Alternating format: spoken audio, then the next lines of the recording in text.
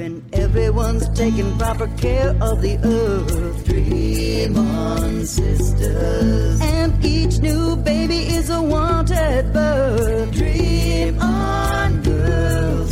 When no one's forced to live powerless, and every girl and boy has a chance at success. We've got to cling to God to get out of this mess. So dream on. When the mines of war aren't the crops in our soil. Dream on, sisters. And politicians stop trading blood for oil. Dream on. Hello, listeners, and welcome to Ohio Mysteries. You're listening to a clip of Dream On, Sisters by Diana Tyler. This singer-songwriter from Lorain County is our featured Ohio musical artist tonight. So hang out with us to the end of the podcast. We'll tell you all about her and let you listen to that entire song.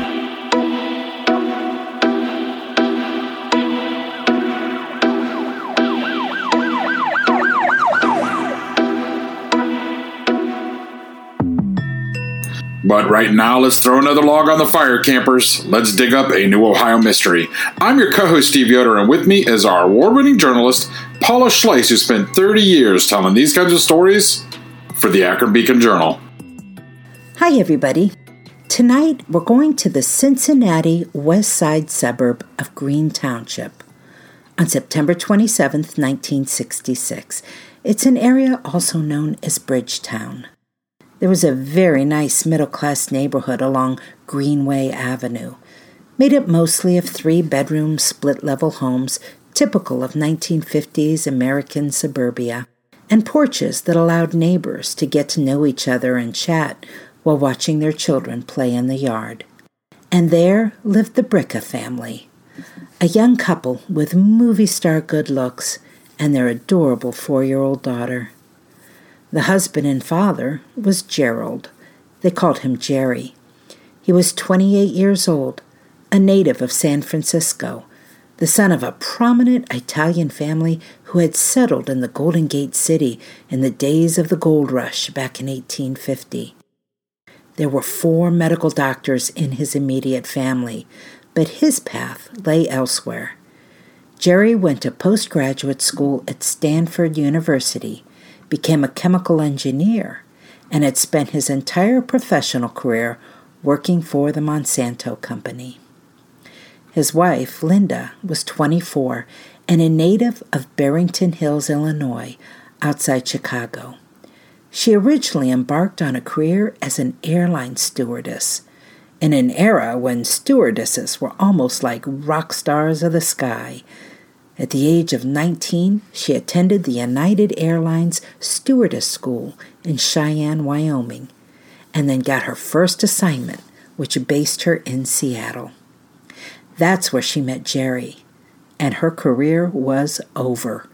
Just 6 months after they started dating, Linda was pregnant. They quickly got married, and Linda devoted herself to being a wife and mother.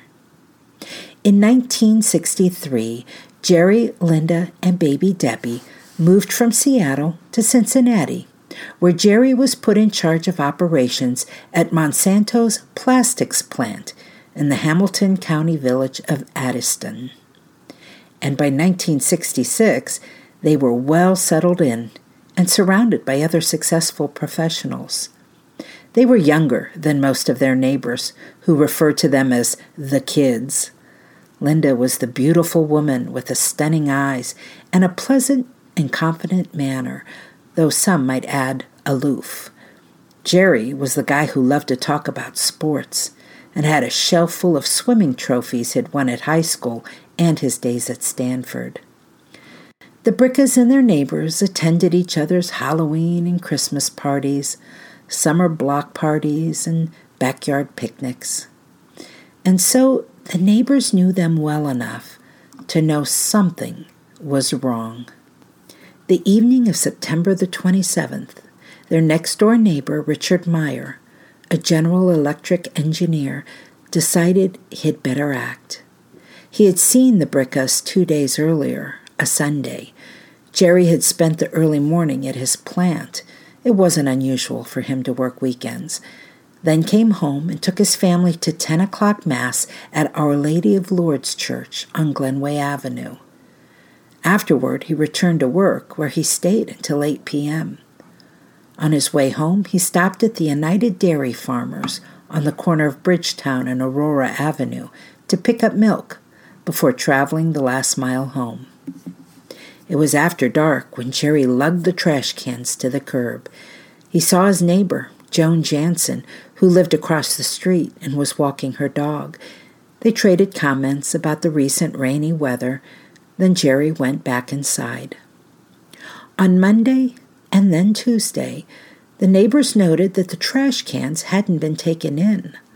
Linda always hauled them back as soon as the garbage truck had passed. The newspapers went untouched in the yard. One neighbor picked them up and tossed them onto the porch for the couple, but they just lay there. And the cars. Jerry's in the driveway, Linda's in the garage. They hadn't been moved in 2 days. 2 days that Jerry seemingly had not gone into work. Another telltale.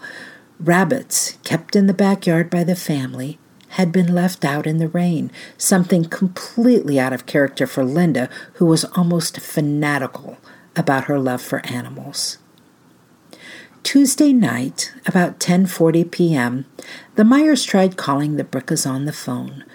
When they didn't answer, Richard Meyer went to their house and rang the doorbell. The lights were on inside, and the 2 family dogs were barking, but nobody came to the door. After a quick consult with another neighbor, Richard Jansen, Meyer decided to enter the house. The front door was unlocked, but Meyer didn't need to go inside. He later told a reporter, "I knew what it was as soon as I opened the door. Nothing smells like that. I remember it from World War II." He was, of course, talking about the smell of decomposition. Meyer backed out of the house, walked home in tears, and called police. Police arrived and entered the house. They found the family on the upper floor of the tri-level home. Jerry and Linda were in their bedroom, Jerry on the floor next to the bed, Linda on top of him. Each had numerous stab wounds, all of Jerry's in the back, all of Linda's in the front. It appeared both had been bound at some point, possibly with tape, but it had been removed from the bodies and presumably taken from the scene by the killer, or killers. Jerry had a sock stuffed into his mouth and held in place with medical tape. He was dressed in his day clothes. Linda was in a nightgown.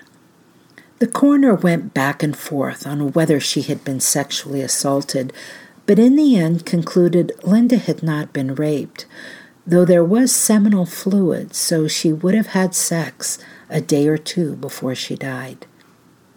4-year-old Deborah was found on the floor of her bedroom, arms and legs splayed, indicating she had been pulled out from under her bed. She had 4 stab wounds to the back, each wound going completely through her body. The family had those 2 pet dogs, Thumper and Dusty.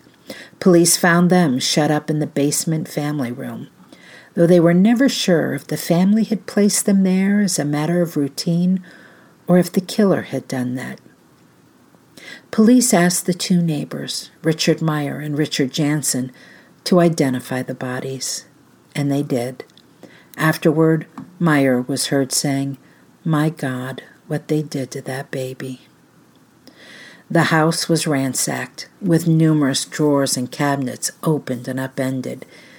Police couldn't tell what was taken, but it did appear a knife may have been missing. It was a 5 to 7-inch blade with an elaborately carved wooden handle, an oriental design. It was missing from a matched set that had been displayed on a buffet in the dining room. It was impossible to know, but it may have been the murder weapon. Investigators used cameras to search the sewers in the neighborhood in case the killer ditched it there, and contacted the trash company in case it had been tossed into the cans that were emptied Monday morning. but they learned trying to find a knife in a landfill would be worse than the proverbial needle in a haystack. Detectives quickly theorized that the Briccas knew whoever had attacked them. There were no defensive wounds, indicating they might not have initially been surprised by their unexpected guest. There was no forced entry, and the two dogs, known to be aggressive barkers, hadn't raised a ruckus, at least not one the neighbors had heard. Later, investigators would come to believe the dogs were initially sedated. Given clues at the crime scene, investigators pieced together one possible timeline of what happened. It would have had to be after 10 p.m. Sunday night when Linda talked to her father by phone. He'd called to catch up before he and Linda's mother headed on vacation. The Briccas were in the family room at the ground level of the home, where Jerry had taken off his shoes. Linda had a load of clothes in the dryer and was in the process of folding another batch. The TV was in this room, and it was a good bet they had joined 60 million other television viewers that night who had tuned into the TV debut of The Bridge on the River Kwai, a much-anticipated event. Then Jerry probably put Debbie to bed. That was their routine, and it appeared he had taken her upstairs to tuck her in. She was dressed in her flannel nightgown. Maybe that's when someone entered through an unlocked door and confronted Linda. If there was a disturbance, nobody outside the home heard it. Even though the homes in this neighborhood were perhaps only 20 feet apart, it was raining and cool outside, and windows were closed. At some point, Linda was herded upstairs to the master bedroom. Here's where the notion of there being a second killer comes in, because at some point, Jerry was either confronted in his daughter's bedroom and taken to the master bedroom, or he heard a commotion and went to the bedroom himself. Either way, he was at some point bound and gagged and stabbed in the back at least 10 times. He fell to the floor between the bed and the wall. Linda was on the bed, laying on her back, when she was stabbed 6 times in the front, then at some point fell from the bed onto Jerry. The fact that the killer or killers then went to Debbie's room, dragged her from her hiding place, and stabbed her made investigators wonder if that unconscionable act meant the little girl knew them. It seemed like her death was less about rage and more about fear of being identified. While Monsanto, Jerry's employer, did not send anyone over to check on Jerry, they had begun to wonder about him. They called his house Monday morning when he failed to meet another co-worker for a business trip to West Virginia. I'm not sure what efforts they took on Tuesday, but it didn't involve an in-person visit, and so the Briccas lay dead and undiscovered for 48 hours. Police would eventually conduct more than 400 interviews, but it didn't take long for them to learn that the Briccas did not have an enviable relationship. Theirs was a marriage on the rocks. To outsiders, it wouldn't have seemed so. Jerry and Linda traveled to San Francisco a couple of weeks earlier for the wedding of Jerry's sister, where people saw them laughing and dancing together. But Jerry and Linda had a trial separation just a few months earlier.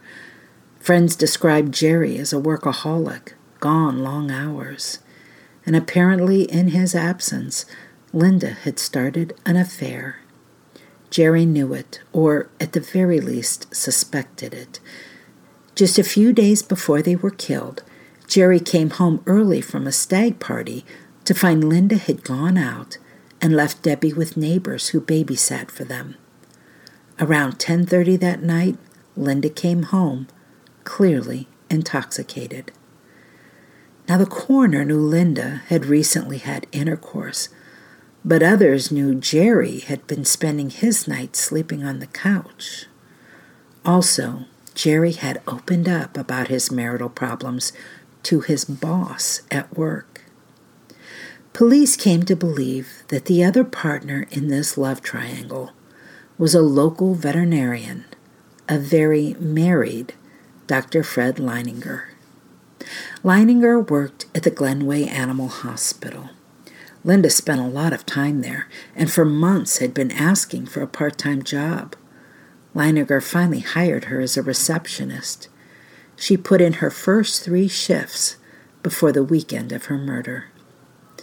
But there was more to it than that, people insisted.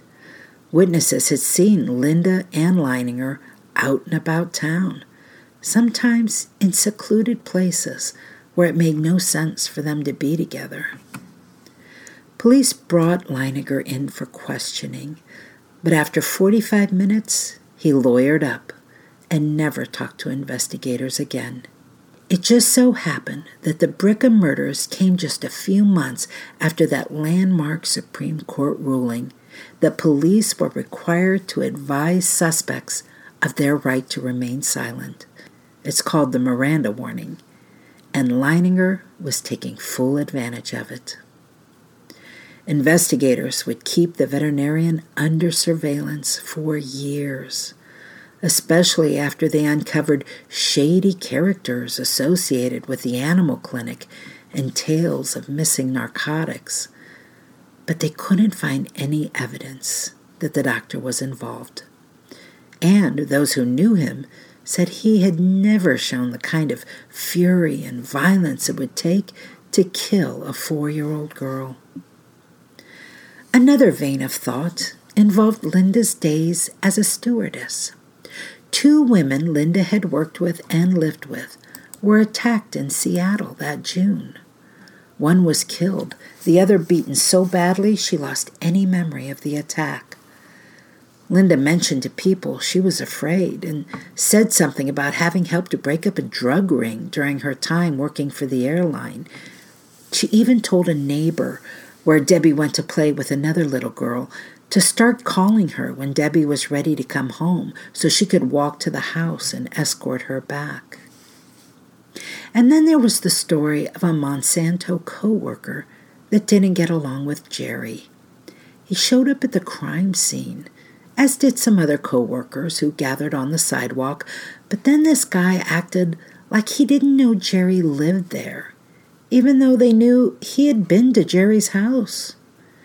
It also sent up all sorts of red flags when the guy started outlining his alibi right there, an alibi nobody had asked for. Many people thought the murder sounded like a professional job. It was hard to imagine that some spurned lover or unfriendly co-worker or drug case from bygone years across the country would have yielded such a horrifying act. Then again, didn't multiple stab wounds suggest some level of personal rage? History is the greatest adventure story. But does it ever leave you wondering what the women were doing all that time? This is Lori from the Her Half of History podcast, and the answer is that some women were seizing power, or escaping slavery, or spying for their country, or creating artistic masterpieces, while countless others were doing the laundry, getting married, and wondering why their clothes don't have more pockets. If you would like to hear the stories of women doing all of those things, check out Her Half of History at herhalfofhistory.com or wherever you get your podcasts. Now, I need to expand our topic a bit here, because it would not be complete to tell the story without putting it into the context of what else was going on in Cincinnati that year. Because the Briccas were killed in the midst of the hunt for the Cincinnati Strangler, a killer who stalked older women in the heart of the city. Nobody thought the Cincinnati Strangler had killed the Briccas, but now all of a sudden, the city wasn't just worried about single, vulnerable women in poor neighborhoods. An entire family had been wiped out in the seemingly safe suburbs. It just put everyone over the top. The Cincinnati Strangler targeted women between the ages of 31 and 81, living in low-income housing complexes. His first victim was 56-year-old Emma Jean Harrington, who was attacked and killed on December the 2nd, 1965. Then, on April the 4th, 1966, 58-year-old Lois Dant was found strangled, raped, and beaten in her apartment. Lois had been talking to a friend on the phone and hung up to answer a knock on the door, a knock from the killer. He struck again on June the 10th. He found 56-year-old Matilda Messer walking her dog in a city park. He tied her dog to a tree, then beat, raped, and strangled her. The fourth victim was 31-year-old Barbara Bowman, who was attacked on August the 14th. She was at a bar and called a taxi to drive her home. The taxi that showed up had been stolen from the Yellow Cab Company. The driver was the strangler. Less than 2 blocks from her apartment, he attacked her and stabbed her in the throat 7 times. After the Briccas were added to the city's growing death toll, gun sales went to record-high levels. Self-defense classes were filled. Dog pounds had run out of large dogs that all been adopted. Hardware stores couldn't keep door locks, deadbolts, and door chain guards in stock. That Halloween, trick-or-treat was moved from the evening to the afternoon, so it would begin and end in daylight. City Council was even holding meetings looking for extra money to throw at police to increase patrols and aid the investigations. Meanwhile, a reward fund for the Briccas grew to more than $15,000, with a hope that the money would loosen someone's tongue. It never did. Years passed, but the city never forgot. Among older residents, the story of the Briccas is almost folklore, and modern-day detectives have revisited it from time to time, hoping to finally put it to rest. Not long ago, they retested all of the evidence that they had pulled from the crime scene more than 50 years ago, and the Ohio Attorney General, who started a new cold case unit in 2020, joined the effort to solve this one. Evidence had included finger, palm prints, and lots of blood. They had even isolated some DNA. There were Marlboro cigarette butts found in the bedroom that didn't belong to Linda or Jerry. There was hair in Linda's hand, and they had that seminal fluid from her recent sexual activity. The DNA yielded a profile, but it received no hits in CODIS, that database of offenders who have their DNA on file. And, for now at least, there has been no success yielding connections to any genealogical database. You know, the way some other cold case killers are being found by following the family tree of the unidentified DNA profile. I do have some epilogues to this story, however.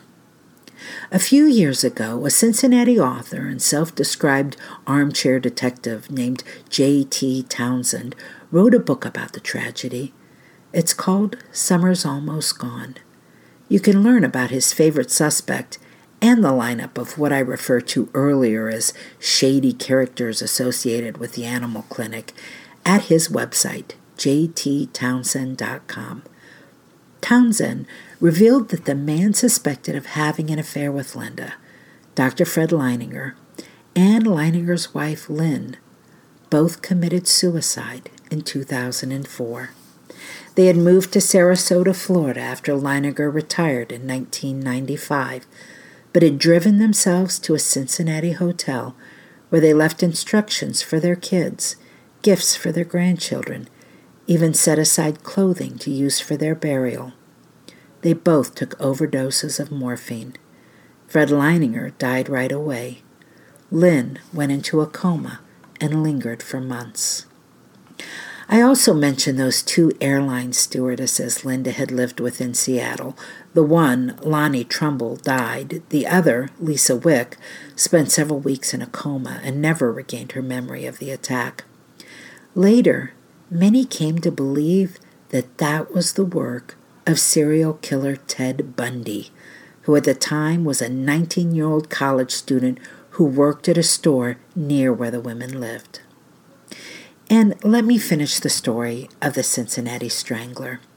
He struck again a couple weeks after the Briccas were killed on October the 11th. His fifth victim was 51-year-old Alice Hockhausen. 9 days later, on October 20th, 61-year-old Rose Winsel was found beaten and strangled in her apartment. On December the 9th, the criminal attacked 81-year-old Lula Carrick in the elevator of her downtown apartment building. She was strangled with one of her own stockings. That very day, police arrested a man for the murder of victim number 4, Barbara Bowman. His name was Postil Lasky Jr. He was 29 years old. With only circumstantial evidence and testimony, the prosecutor was able to make a convincing case against him, and Lasky was convicted of Bowman's death and sentenced to the electric chair. The Supreme Court later commuted his sentence to life in prison, and that's where he was 40 years later when he died. Lasky was not convicted of killing any of the other women in the Cincinnati Strangler case. The police said they were confident he was responsible for all of them, and notably, the attack stopped after his arrest.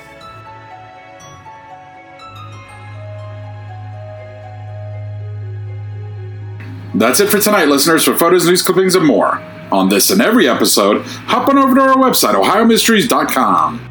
And that brings us to tonight's featured Ohio musical artist. It's not easy to pin down the music of Lorain County's Diana Tyler. She's a church secretary in Eaton Township by day who scribes a lot of original Christian rock music for worship. But next to that is a catalog of some very bawdy tunes, like her song Fireman and its hilarious innuendos about hoses. Seriously, check out her lineup at dianatyler.com and you'll think you're looking at two completely different artists. Diana has been in love with music since elementary school, taking after her mom, who had an operatic soprano voice, and her dad, a collector of big band music. She grew up in the church choir, joined a drum and bugle corps, and later took up the guitar, which clearly she can play naughty or nice. I listened to half a dozen songs, and she is equally great at both genres. Tonight, we're featuring Dream On Sisters, a more inspirational piece.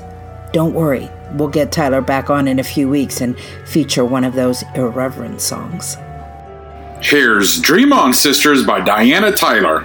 Enjoy, and we'll see you here next week for another episode of Ohio Mysteries.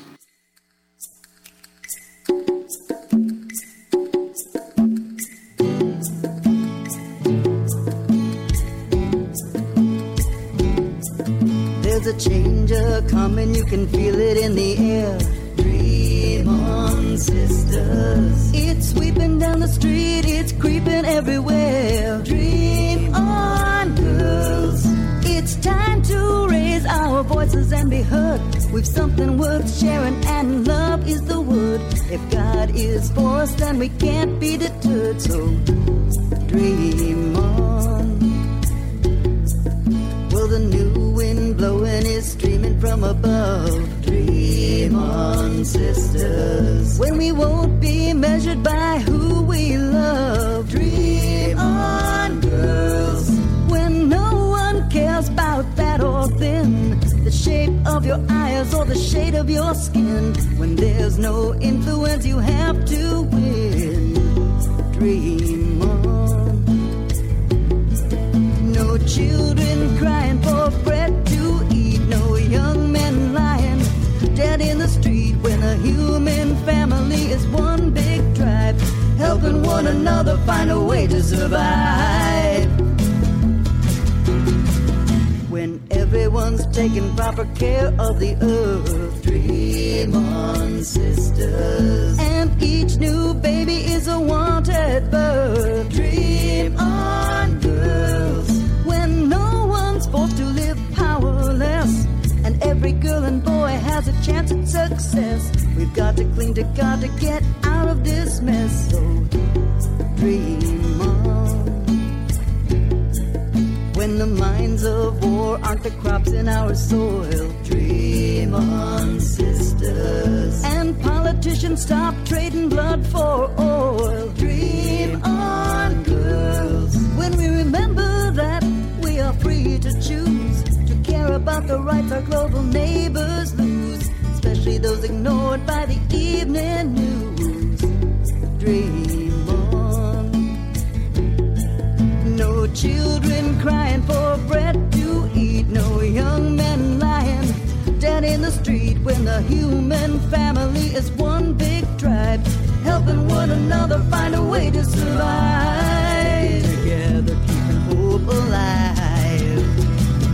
When violence gives way to peace, dream on, sisters. When we don't turn to drugs for escape and release, dream on, girls. When freedom means that a life is one's own, in any place where any country's flag is flown. If you're feeling like I do, then we're not alone. So dream on, dream on. I'm talking to you. Dream on.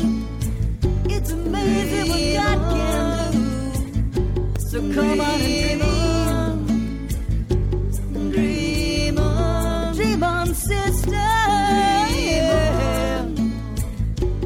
Dream on. Oh, won't you dream on, sister? Dream on. Dream with me. Dream on. Dream on, sister. Dream on.